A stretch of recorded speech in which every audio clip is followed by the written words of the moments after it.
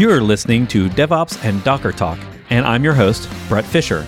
These are edited, audio-only versions of my YouTube live show that you can join every Thursday at brett.live. This podcast is sponsored by my Patreon members. I'd like to thank all the paid supporters that make this show possible. You can get more info and follow my updates on all the content and open source I'm creating at patreon.com/brettfisher. And as a reminder, all the links for this show, the topics we discuss, as well as the links I've already mentioned, are available on the podcast website at podcast.brettfisher.com.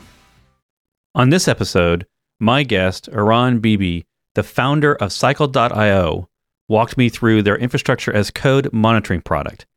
I didn't know anything about it going in, but their early beta was quite intriguing. Not only does it compare your infrastructure code to reality and help detect drift, but it also generates configuration code to bring resources into your infrastructure configuration. That feature alone could be a big help to teams that already have existing cloud infrastructure that they want to get under control of infrastructure tooling like Terraform. We start off the show with the basics of infrastructure as code and what we mean by infrastructure drift, which if you haven't dealt with drift, it will be in your life soon, because as soon as you create infrastructure in code like Terraform or Ansible or CloudFormation, as soon as you do that, you're eventually going to have drift not soon long after. Then we dive into Cycle's idea of how to detect and remediate that drift. We had great questions from the audience and dug into the tool and scenarios for how to use it. And overall, I had a fun time exploring the product and its potential. Here in January of 2022, they are still in an early preview release, but they are accepting signups on their website. I definitely think this tool is something worth checking out for anyone in a cloud management or DevOps role. So here is Eran Bibi of Cycle.io. Welcome to the show. We're going to talk about DevOps today. We have all the way from across the pond, Eran Bibi from Firefly. Thanks for being here. Hello. Thank you for hosting me, Brett. How are you? Good. And you just let me know right before the show started that there are some connectivity issues from your part of the world to AWS. And so there might be some people right now that can't join the show because they're all trying to figure out how to get their stuff working. They can't join the show, but they can't work on their production infrastructure right now. So it's a typical weekend here in Israel.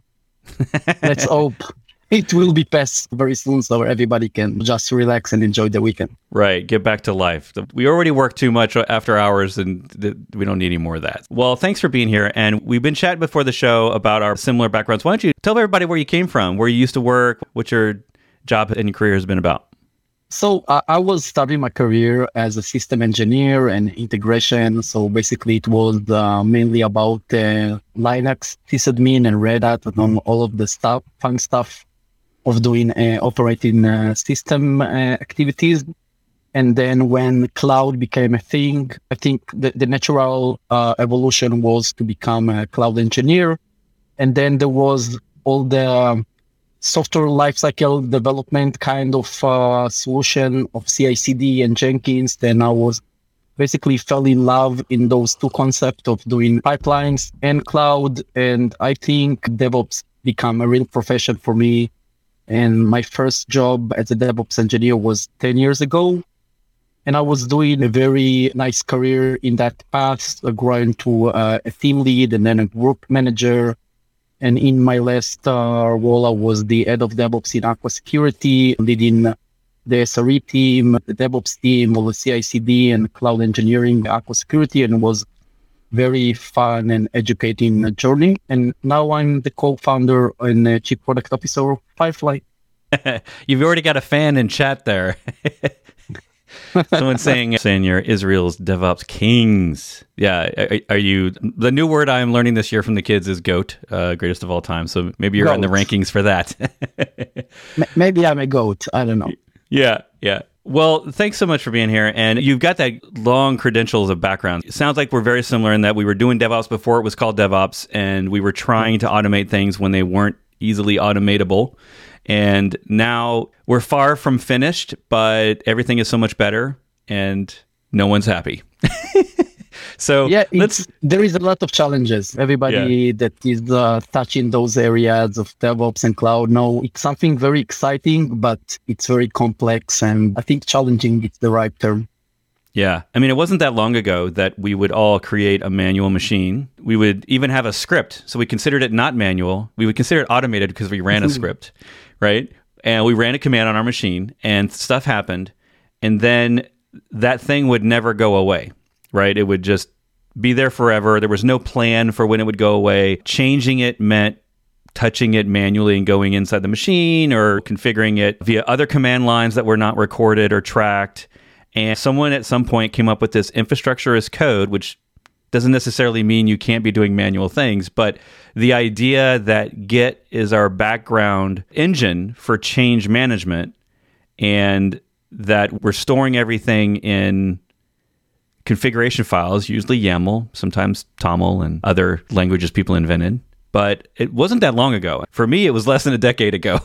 So it is amazing how far we've come. But now we've created a new set of challenges, and that's what you're here to talk about. So can you give me some background on the problem you saw and why you wanted to create this startup? Yeah, so one of the stuff was how to properly manage infrastructure in the modern age. So we have those frameworks that you just mentioned, like infrastructure as code frameworks that become very popular. But some people embrace it, other people just trying to play around it and not sure, whether they should have a full coverage of it. And Firefly basically tried to give a solution for DevOps that will address some of the challenges in the journey of managing infrastructure. One of them is increasing infrastructure as code coverage. So this is something that we are aiming in our solution, trying to provide those solutions for DevOps engineers to make their life very easier with the journey of adopting those technologies, those emerging technologies. Because the landscape is very fragmented. There is, a lot of cloud vendors. It's not just AWS, right? And there is a lot of tooling around. Terraform, you might be familiar, is one of the popular frameworks for infrastructure as code, but there is some others like Pulumi and CloudFormation. If you are sticking with AWS and CDK, now become a very good answer for those guys that like to write codes, actual code for infrastructure. And Firefly just trying to do some order in that messy world of a lot of tooling and a lot of technologies. Yeah. I think we've actually had Pulumi on the show. Sadly, I'm realizing that Terraform is so universal, I don't think about having them on the show, but we need to get someone from the Terraform project, especially now that they've got a major new version or a minor new version. It wasn't that long ago that they did 1.0, but we're getting to the point now where we have choices and we feel like we're sort of coalescing around some of these standards like Terraform. Now, back in the day, I was writing CloudFormation, JSON, because that was before it was supporting YAML, so it was JSON only, which meant no comments at the time, and these really long CloudFormation files. I can guess it was not fun for you. Yeah. It was better than the alternative, which was, I got my teeth in IT back in the Windows days, and we were taking screenshots and making Word documents of how to install something, right? This is how you set up this server, read this document, and here's the screen. This is what it looks like. Click this button, look at this screen, click this button. That was the original repeatable install documentation back in the day. It was Linux people never had that struggle. Everything's a command line. But Windows people, it's like we had this weird phase in the 90s and 2000s where there often wasn't a command line to do stuff and you had to click a button. And how do you document that? How do you repeat that? How do you, it's a little bit better nowadays, but it was crazy. You need to right click on that icon and then scroll down like few times, and then there is some checkbox, and that's it. This was the playbook for doing infrastructure in the Windows world. Yeah. In fact, if we've got any Windows people, hopefully you're not still doing that, but every time, I don't spend a ton of time on Windows anymore, but every time I go back, I realize that my PowerShell skills are not what they once were, and that I no longer consider myself like an advanced engineer in Windows. I used to be all Windows back, 2005 or something, but we're not really here to talk so much about Windows, but it is a problem. You evolved. I will say you keep the bad thing in your past, and now you are much better.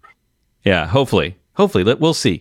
We'll see. The jury's out on that one. Okay, so you found this problem, and then you said, hey, I'm just gonna find some friends, and we're gonna make a startup together. This was a little over a year ago, it sounds like? Less than that. We actually founded the company last February, but we really start to build the product after we had a fund round in May. So I will say we are something like 8 months into the journey. Nice. And it looks like on your website you have an early access. Let's talk about Drift for a little bit, because I have a lot of students, like new students coming in every day to the courses, and they don't actually realize this problem will be a problem for them, right? Because it's one of those problems, it's a maintenance problem. And often so much of the blogosphere and all these courses, and we all talk about day one ops, which is the how do I install something the first time? And we don't spend a ton of time on the day two ops, which that's the kind of the phrase everybody's using now, which is the maintenance, the upkeep, and the drift, right? So can you kind of segment out what the difference is? Like, what is drift? What is not drift? Talk about that for a minute. Of course. So first of all, you are totally right. Drift is a day two kind of a challenge. And drift is, if I need to describe it very simply, is when the actual state of the configuration become different than the desired state. So you deploy something using infrastructure as code. In the first second, it's lined, but over time, due to several reasons, and I will elaborate on that later, the configuration become changed, and this is basically a drift. Right, and it's, I guess, one of the requirements there that it's, well, we're going to talk about how to detect it, but we don't necessarily know that it's drifted. And it's amazing how many tools that don't either automatically or make it easy to detect that drift. So I think right now, if I'm looking in the past year, there is more awareness about drift, and you see a lot of tooling in place and open source tools, and even DevOps putting it as a subject for discussion, because people are really suffering it. And you mentioned it by yourself, you know, only after the fact that you have drift. So most of the drift is something that you need to address in the time that is not convenient for you. You are doing like Terraform apply to apply some change, and then you get in some error message that the configuration is not aligned with the state file because you have some drift. And now you basically need to address a totally different kind of issue that you didn't plan before. And in some of the cases, it's very stressful. You need to investigate why it's happened, because you are with the assumption that everything is going through your CI/CD pipeline and the infrastructure as code and all of the gates that you put there. But potentially you have some problem in your setup that is causing that drift. Yeah. I think the most popular example that I also I still experience, but I think my first experience with it was using early day, whether it was Puppet or Chef, or I think at the time it was SaltStack a long time ago. And we would all create that infrastructure with the infrastructure's code, and we thought that was good. We did that. And then at some point, this is AWS's story. If someone goes into the AWS web interface, some other person, maybe you are tempted to do it because there's a problem and you got to quickly go change it. You don't want to spend all day figuring out which Terraform or which, back in the day, we didn't have all of the dials to dial that maybe the API or web interface of AWS did. So someone goes in there and clicks a button. And then what you're talking about, that fear is when we go to apply something, and at least Terraform has that detection. Back in the day, I remember using SaltStack, and I would have to just reapply and just hope that I didn't wipe something out that someone had changed. And that indeed happened to me one year for a famous video company that has the word Flix in their name, where I took down some of their infrastructure by applying automation, our IAC, to something that had drifted. And it caused a setting to change that someone else had implemented that was outside of the scope of the automation. And we took down a whole cluster and servers. And it just happened to be the day that I think it was on the Thanksgiving day in America. So it was a holiday. And it was their blog. Actually, it was Netflix's blog. Anyway, I'm confessing my sins here. It's always on a holiday or weekend, you know? Yeah, it's always on a holiday. So that's one of my famous sins that I try to learn my lesson and tell everyone about, because we all do it. It happens sometimes and no one knows it. And we're like, we're lucky. And sometimes it happens huge and it's in production, and you have to just be glad that you didn't get fired, basically, at that point. Right. I don't think it's, in most of the cases, you can say it's on the boundaries of a human error. So you can potentially fire someone for creating a drift, but it's nobody's fault. It's really complex to maintain that sync between the state and the actual cloud, because again, from what we are seeing in Firefly after investigating this area very deeply, drift happen when somebody want to do the change very quickly in some emergency situation like a downtime or the SRE getting a call in at 2 a.m. And as you mentioned, don't want to search for that Terraform pipeline to do the change. You just want the service back to online and is going to the console directly where it's easy and friendly and just trying to fix, I don't know, upscale something, change configuration for something, and it's creating a drift. And if you don't track those change in real time and you don't have that a log of manual change, it will, I will say, bite you in the, you know what, eventually. Yeah. But you cannot blame that SRE and that did that work to regain availability again in 2 a.m. So nobody to fire in this situation. You just need to put those safety guards. And by the way, one of the methods that is very simple to implement is running that Terraform appline in a cron job or in some scheduled job just to get a notification when somebody doing a change outside of the Terraform pipeline. So this is some of the suggested solution for engineers that managing infrastructure as code with Terraform, getting some automation around that notification of a drift. Right. Yeah, and that's often the case and I guess that's maybe, we're going to probably get into a lot of this in a demo, but it's one thing for a tool to actually detect it. It's another that it's actually detecting it ongoing and consistently. Because a lot of us, we manage so much more infrastructure nowadays than we ever used to. In fact, I would say that there's probably a math equation there where every 3 years, a DevOps engineer now manages twice as many resources as they did the 3 years prior, right? We get more and more tools, and then that just means we manage more and more stuff, which means there's more risk for drift, but also we're not constantly evaluating the potential for drift with our tools. Someone mentioned Argo CD, which, yes, absolutely fantastic. Argo will do that, but that's only for Kubernetes. And right. We've got so much more infrastructure than Kubernetes. I know Pulumi's doing some stuff there as well. But again, these are tool-specific implementations, and then each tool has their own way of doing it, whether you have to be manual or can you automate that, or do you have to pay for their SaaS in order to get that feature? There's all these things that it's just a tool-by-tool evaluation, and that's really a lot of the struggle. We have some great comments in here.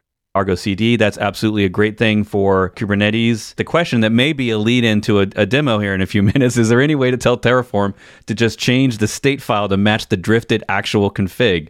It depends. If you would like to maintain the cloud as the source of truth, then yes, you will look about some way to align the state file, for example, the code, with the actual state of cloud. But in most of the cases, you will be on a dilemma when there is a drift, whether you would like to update the code or you would like to revert back the cloud to the code state. So it really depends on the drift classification in that case. Yeah, that's a great point. I mean, that drift may have been something that you need, and you maybe don't want to essentially undo or erase or delete whatever the necessary action is, that drift, because like you said, that drift may have fixed a problem. In fact, I just had a client this week. They were in Kubernetes in the cloud, and they have a load balancer in front of it, and they enable the ALB functionality, the newer load balancer in AWS for HTTP proxying, and it fails everything, and everything goes down in one of their clusters. And it ended up being the lack of proper annotations, but what they knew how to go fix it, which was to go into the web interface and click a button to change the health check in the ALB. So they did that, and it worked, and we're like, okay, now that you've got this drift, let's go and fix it in the code. And I could feel that natural resistance of the person saying, well, I have fixed it. It's fixed. Like, it works now. We're done. And I'm like, no, I'm thinking to myself in my head, no, we really haven't fixed it. We've worked around it, but now we've created a new problem and we need to go put that in the code. And so we spent another hour, actually, at least, trying to figure out the right way to put that in the code. The documentation was wrong, so we had to keep testing and testing and testing. And that's the struggle there, is to make sure that if we ever have to have that drift, that we're somehow rectifying that in our code. Actually asking this question here, the solution is just don't automate your infrastructure as code, right? I mean, yeah, sure, that you could not try to automate, but that's the goal of DevOps, is we're always trying to further automate. So at some point, we want that infrastructure as code automated. We want the drift detection automated. And, like Eran's saying, maybe you can't always automate the drift fix because you have a decision to make. Yes. So Firefly, of course, trying to address drift and to become something that is really easy to handle eventually. This is one of the stuff that we are doing in Firefly. But I will say that the strategy of handling drift is supposed to be first detect them, making sure you have the right tooling, whether Firefly or other tooling out there that can detect drift in real time. And then making sure how to create that decision, whether to align the cloud or align the code. We call it like classify the drift. For example, if you have a drift on a AWS tag, it's not something severe as a different kind of configuration. So you need to treat it very differently. So it really depends on the drift. And then creating that mitigation of reconciling the cloud with the infrastructure as code. Yeah, that's the reality. So then that's sometimes is the argument, we just don't automate it. Going back just for 1 second, like the early days for me of infrastructure as code was really just day one infrastructure as code. We would set up things and then we would probably never run that code again, right? If that was specific Terraform we created, we just created and we didn't necessarily edit, and very quickly things would drift and we would be so scared to reapply that we would just never reapply. And I don't know how many times that happened, and I think it still happens for my students, because I still see people who are learning a lot of these tools and then they implement it, and it's a brain shift, right? They implement something with Terraform or Ansible, and then they have all these great instructions for how it's spun up, but then they've never tested making a change in it and reapplying it, or what happens when they make a change on the infrastructure and then they reapply. Like, they've never gone through that cycle over and over. And so that infrastructure as code basically gets old and stale. I don't know if we have a word for that. It's clearly drift, but it's now stale, if that's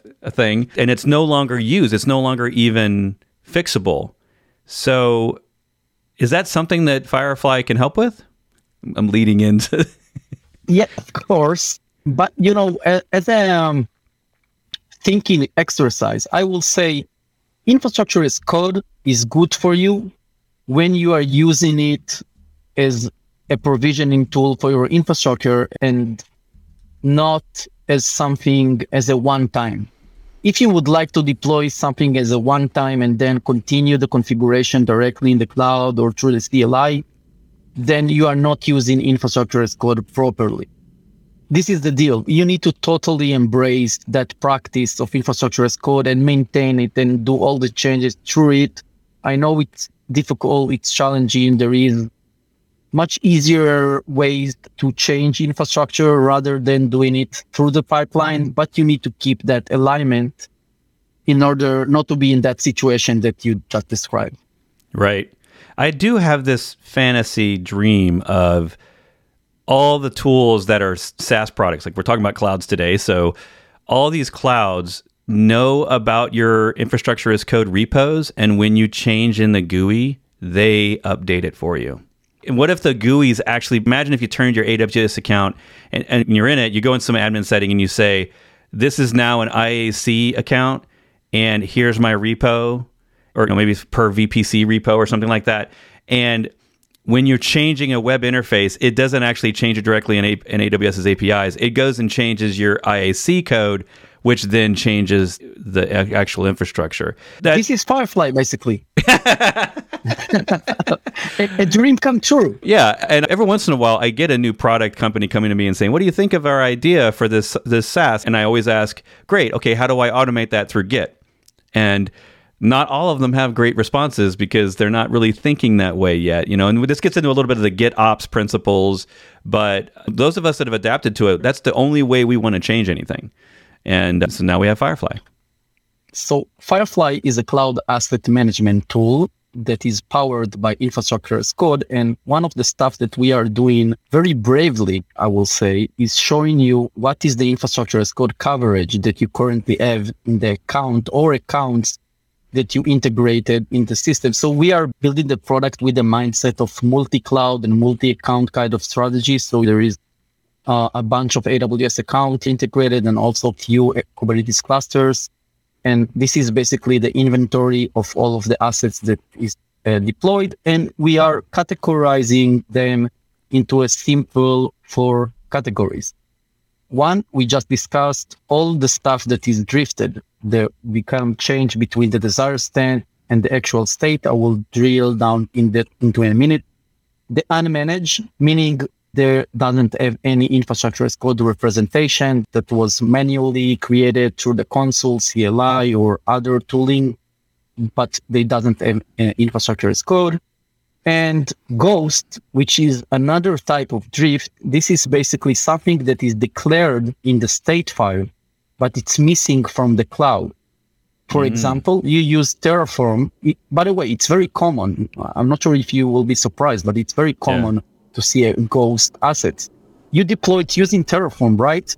But somebody along the way just deleted those resources from the cloud, keeping your state file. Think there is a process, but only when you are applying, it will create it again, but you need to know about it in real time. So this is a type of drift that we call it internally in Firefly, a ghost asset, and of course, codified asset, which is very straightforward, the one that is aligned and in sync with your state in your code and basically doesn't have to do anything for them. And one of the stuff that we are doing in order to help you to increase that coverage is our codification capability. So I can click on one of the unmanaged assets and click codify, and Firefly will create automatically the Terraform configuration for you. And for the guy that using Pulumi, we are also supporting Pulumi in the type of languages that Pulumi supporting. So it's really easy to increase the coverage when you have something that is generating the code for you. And this is what we try to do. So at first, you will get that visibility. What is your status? You can select only a specific account. For example, you would like to know what is the coverage only in the production account. And then you can just go and click on those assets and codify them. And then, as you wish, just 2 minutes before, you can create a pull request and create a source code kind of a repository for those templates for you. So we're trying just to make the life of the DevOps engineer much easier in that specific case of describing new infrastructure as a code. So the cycle will be detecting the unmanaged, codify them, and then applying them and create them a codified asset. And for the drift part, just giving you example because we discussed a lot of drift. So this is one of the common drift. You have an EKS cluster, desired size was configured as 1, but somebody upscale it to 2 and basically create a drift. In most of the cases, if we are taking this example of drift, you can declare that you would like to exclude it because it's okay to upscale and downscale cluster. You don't want to be notify them, but I can give you another example. For example, this DB Insight, the allocated storage was started as 10 gigabit, but some changed the configuration to 100. And this is a drift that I personally, as an SRE, for example, who would like to know, because I will expect that this change of the allocated storage will be through the pipeline and not directly from the cloud. So Firefly, one of the capability is basically sending you a Slack notification when there is an event of unmanaged resource or a drift or a ghost happening. So you are just taking it into the Slack. For example, I give you the example of that SRE and 2 a.m. getting a call. It's okay to do a manual change, but he got that safety guard from Firefly that he have that ticket in his Slack or even with a Jira integration waiting for him to complete that cycle and close the drift and align the infrastructure as code. Very nice. I love that you're doing full circle pull request scenarios. So that kind of answers your question. If the tools don't have it built in, which I don't actually know that any of the tools do have this drift, we're going to call that drift reconciliation, where it will essentially generate Terraform or code for you. I think in general, you can get those safety guards of drift detection if you will invest time on implement different kind of tooling for different kind of technology stack. But one of the stuff that we try to do in Firefly is to create that unified experience. So the infrastructure as code, by the way, in Israel, we are pronouncing it as yak, like the animal yak. I like it. So we try to build that icon and to be like a thought leader in that space of having a proper icon for infrastructure as code. This is the yak of Firefly. All right. And there is Helm, Terraform, CloudFormation, totally different kind of tooling, different technologies. Helm is a package manager for Kubernetes.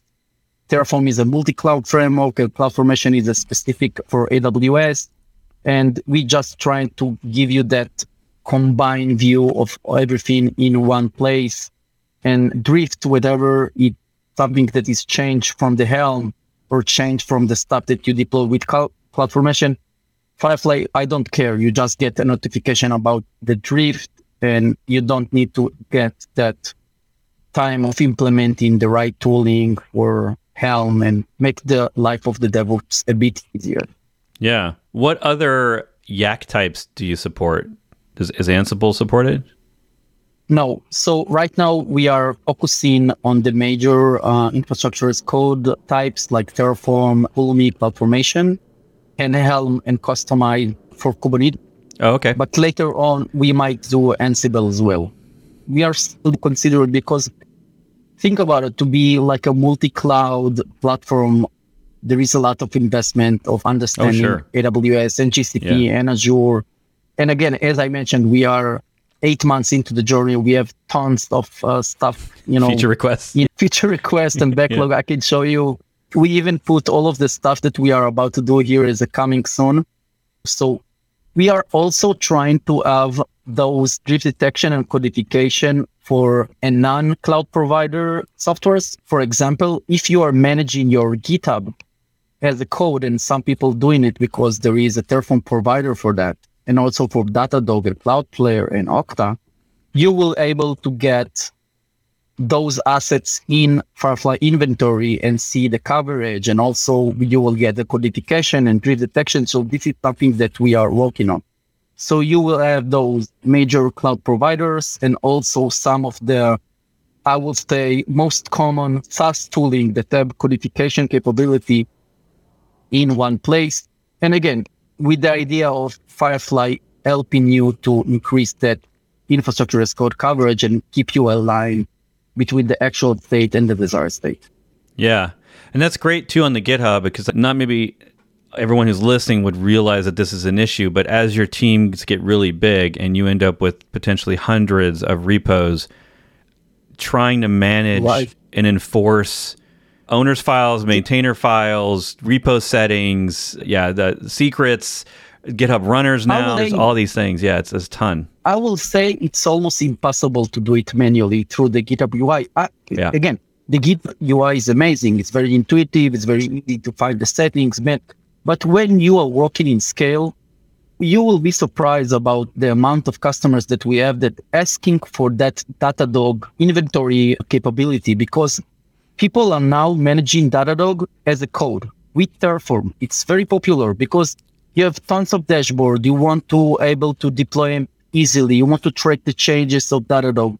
So they want Firefly to have Datadog with the drift detection and the codification and the visibility and everything.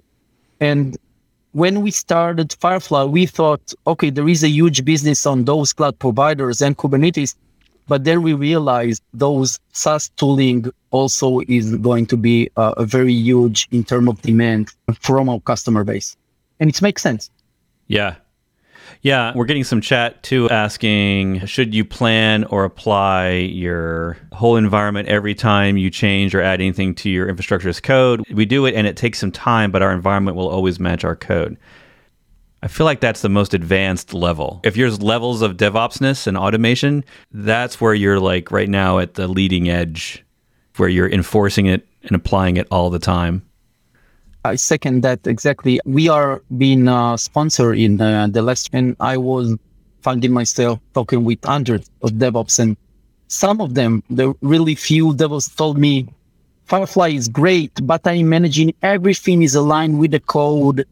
Everything is go through Terraform, and there is no chance that somebody will do a manual change. And it's a legit answer, but this is exactly the bleeding edge kind of people that have that privilege to work like we call it like a pharmacy. But, when your company become big and the DevOps team become larger and you have a multiple product and there is isolation between those teams, sometimes you will have that, even you think you are straight, drift will happen. We saw drift happen by other softwares.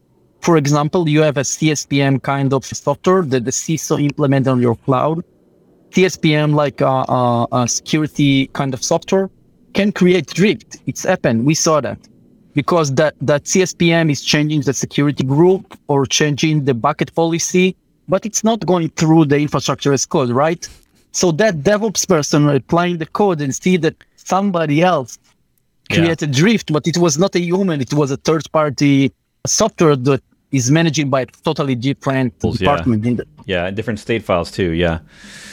Yeah, wow. Because I have not seen that, but I could totally see how that happens. And it's one of those things where once security has implemented a security tool like that, you're not going to win a battle of saying, no, you can't do that. You have to go write some Terraform in order to change that after your security tool detects it. It's the scary tactic. You need that tool in place. You have your own agenda. We found that friction between the ops team and the security team, something that is very common in organization. And you would like everything to go through Terraform, but somebody else is altering the cloud and you don't have any control about it. So at least be aware when it's happening.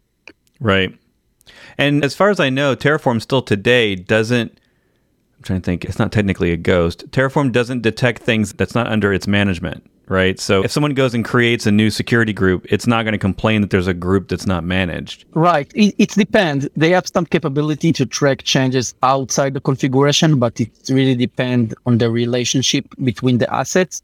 But of course, if you will deploy something in a totally different kind of scope, like a different, VPC, a different region, Terraform doesn't know about it. Terraform know only about the context that Terraform is managing. And one of our main capability is that unmanaged resource detection. You can detect anything that is not going through your infrastructure as code. Yeah. Is it doing that per account? So like you add an AWS account, for example, and is there an option for saying, or does Firefly just default to detecting everything under an account? It's detecting everything that's under the account, but in terms of notification, you are declaring the scope. So you can say only on a specific region or only on a specific account, or even at types you would like to get notification, whether it's drift, unmanaged, or cause. So we're trying to give you all of the options to get notified only about the stuff that is really matter and not stuff. If you have a playground account, every developer creating stuff manually, you don't want to get a Slack notification for that. So Firefly is built for understanding the scoping mechanism. I just had a thought. Let me ask you this question. If I'm someone who's new to infrastructure as code, right? Well, maybe I'm learning the tools, but I haven't implemented it in my business accounts. So essentially, I have zero IAC coverage or YAC coverage. Would you recommend a scenario where you implement Firefly and then you do one giant pull request, which is everything that currently exists? And that's how I initialize essentially my YAC accounts, my Git repos? Is that something that you'd recommend? Or have you seen that done? It's a very good question, and I will tell you like that. So in order to build something that is aligned with the best practice of infrastructure as code, you need to build that with modules, right? And break all the variable into a different kind of section in Terraform. So basically creating that immutable infrastructure. So right now, we are providing you an infrastructure as code that is very specific to the stuff that you built. And you might need to do some modification in your IDE or in your GitHub in order to make it properly modularized. So Firefly at this stage will save you a lot of time, right? But it will not be like a 100% match exactly how I will imagine and that infrastructure as code will be on your GitHub. But I can tell you that one of the practices that we are maintaining internally in Firefly, because we are hosting also infrastructure in AWS, is we are always creating stuff manually in the cloud and then using Firefly to codify them. And then we see we don't need the customer validation. We see the value us as a DevOps inside Firefly, how easy it is to create a proper infrastructure code using a tool that giving you those automatically. And there is a very nice example so EC2 is something that is relatively easy to create code for it, right? There is a Terraform registry and a lot of example online. But if you will go to something like CloudFront distribution, there is a lot of properties and sub-properties. So it's very easy and intuitive to create those directly in the cloud from the wizard of AWS, create all of the stuff, see that it's working perfectly, and then reverse it into a code using Firefly. So this is a very good example of how Firefly can really help you. As you were answering my question earlier, I was just realizing it's probably not going to create descriptions of why those resources exist. And I'm someone who, so on this show, I have been a huge fan of the GitHub project SuperLinter, which takes all of these linters. Most people think of linting for code, but there's now all sorts of infrastructure as code linters, and they're not always built into the tool we're using. And it's now a thing that I have examples for in my GitHub, in case those of you want to check it out. But there's examples there that I put it in every repo now, because if I add a Terraform file or even just any Kubernetes YAML, a Docker file, you name it, Docker Compose file, those are all in there as linters. And a lot of those linters they'll do things like tell you about best practice. I remember the Terraform one, I think it's called Terrascan or something. I was implementing some AWS code in Terraform, and it was explained to me that basically, I think it was Cloud Init, or one of the things I was doing, it was the metadata endpoint. I was implementing it insecurely in Terraform, and Terraform wasn't telling me that. Like, it wasn't telling me, hey, you kind of did this in an insecure way, and you're not using certificates to encrypt and all that. And the Terrascan linter essentially warned me before, because I did everything through pull requests, and the pull requests automatically scan. And we need so much more of that in the industry. And I'm going to keep going here and saying that we're having a great discussion in chat. And one of the things that was pointed out was one of the questions, Firefly monitors for drift. Does it also allow for applying fitness functions to check for the use of best practices when deploying new code or obvious code smells? And I'm going to talk about that for a second. Of course. So I will be aligned. What is fitness functions? Oh, just these linters, basically looking for best practices in your IAC. Of course. So this is one of the advantages. Because we are generating the code, we can also highlight you there is amazing open source tooling like TFLint, TerraCost, TerraScan, Checkov. There is tons of stuff out there that we can use internally to give you not just the code that is matching the setting that you have right now in your cloud, but how to make your code much better. So this is something that we are doing as well. Yeah, because it's not necessarily directly related to the sort of the mission of Drift is to detect that and then fix it. But at the same time, there's this other sneaky problem where we've done things wrong. It works, it functions, but it's often about security, where I did something correctly and it works, but there's a risk. And that's a well-known risk of the way I design my infrastructure as code. And sometimes if you go through the web GUIs of these things, it's obvious what things you should be doing because their interface is guiding you through the decision tree. But in infrastructure as code, it's sort of unopinionated, right? There's all these settings. There's a ton of them that we don't set. So the defaults are set, and the defaults aren't always the best. Right. So and we call them insights. So in Firefly, insight is basically leveraging the policy engine that we implement. And this is exactly when Firefly trying to make your stuff align with best practice. So we have 3 categories: SRE, FinOps, and SecOps.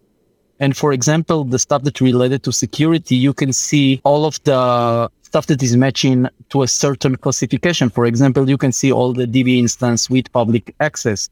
And it's very easy to see when you have a multiple account and multiple region and a very complex kind of infrastructure seen in one place, all of the assets that is match a certain classification. But here we also using a policy as code. We're using OPA. So it's very easy to create a custom kind of policy to get better insights. And security is very easy to explain, like all the IAM user without MFA. It's very easy to get the list. And even for, I call it cloud clutter and unattached EBS volumes, right?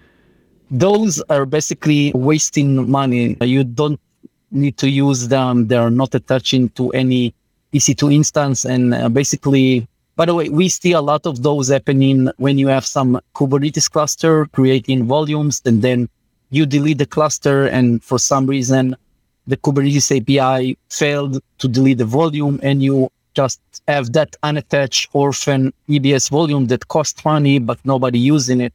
So Firefly detect that and also give you a very easy way to remove them from your cloud using the AWS CLI in this case. And so it's very easy just to get those built-in insight and create a new classification that is more specific for the use case that you try to maintain. For example, seeing instances without proper tagging. This is something that a lot of DevOps teams try to have in those policy of proper tagging, whether it's a name tag or the owner tag of all of the assets. So Firefly always scan for changes between the policy and the actual state. And of course, you can get a notification about that as well. Yeah. And in fact, I'm going to ask a very specific question here because I was actually very curious. It presented to you a bunch of AWS commands for deleting those non-attached volumes. Is that because it's also not stuff that's in your infrastructure as code? Like it's also missing It's a great question. So of course, we are not trying to create drift by ourselves. But right. In this case, in this specific case, it's something that you need to delete that outside of the Terraform kind of flow because there are orphan resources. So when we thought about what will be the easiest way to help the customer to mitigate that specific insight, we understand that providing an AWS command that you just can, copy paste, and it will not create a drift because this is not something that is declared on your state file or so it's a great question, but we are not trying to create drift in any case. You're right. Like almost always the unmounted, the volumes like that are not mounted are almost always because someone just didn't know it was supposed to be deleted. But every once in a while, there's that sacred volume that's like essentially a backup or it's unique and we're just keeping it just in case.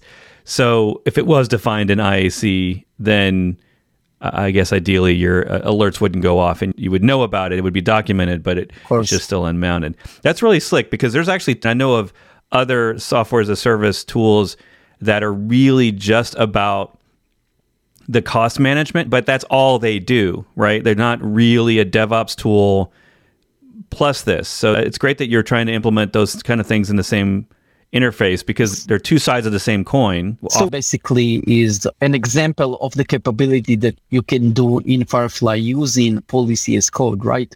So we are not trying to be a FinOps company or a security company with those example of SecOps, but we're trying to create that unified experience, right? As I mentioned before, unified experience for DevOps to have in one place the right tool to manage the cloud with addressing all of the challenges that we as the cloud engineer faced with codification, drift, and of course, policy as code. Yeah. And I can see how, as someone who's helping people manage their infrastructure all day long.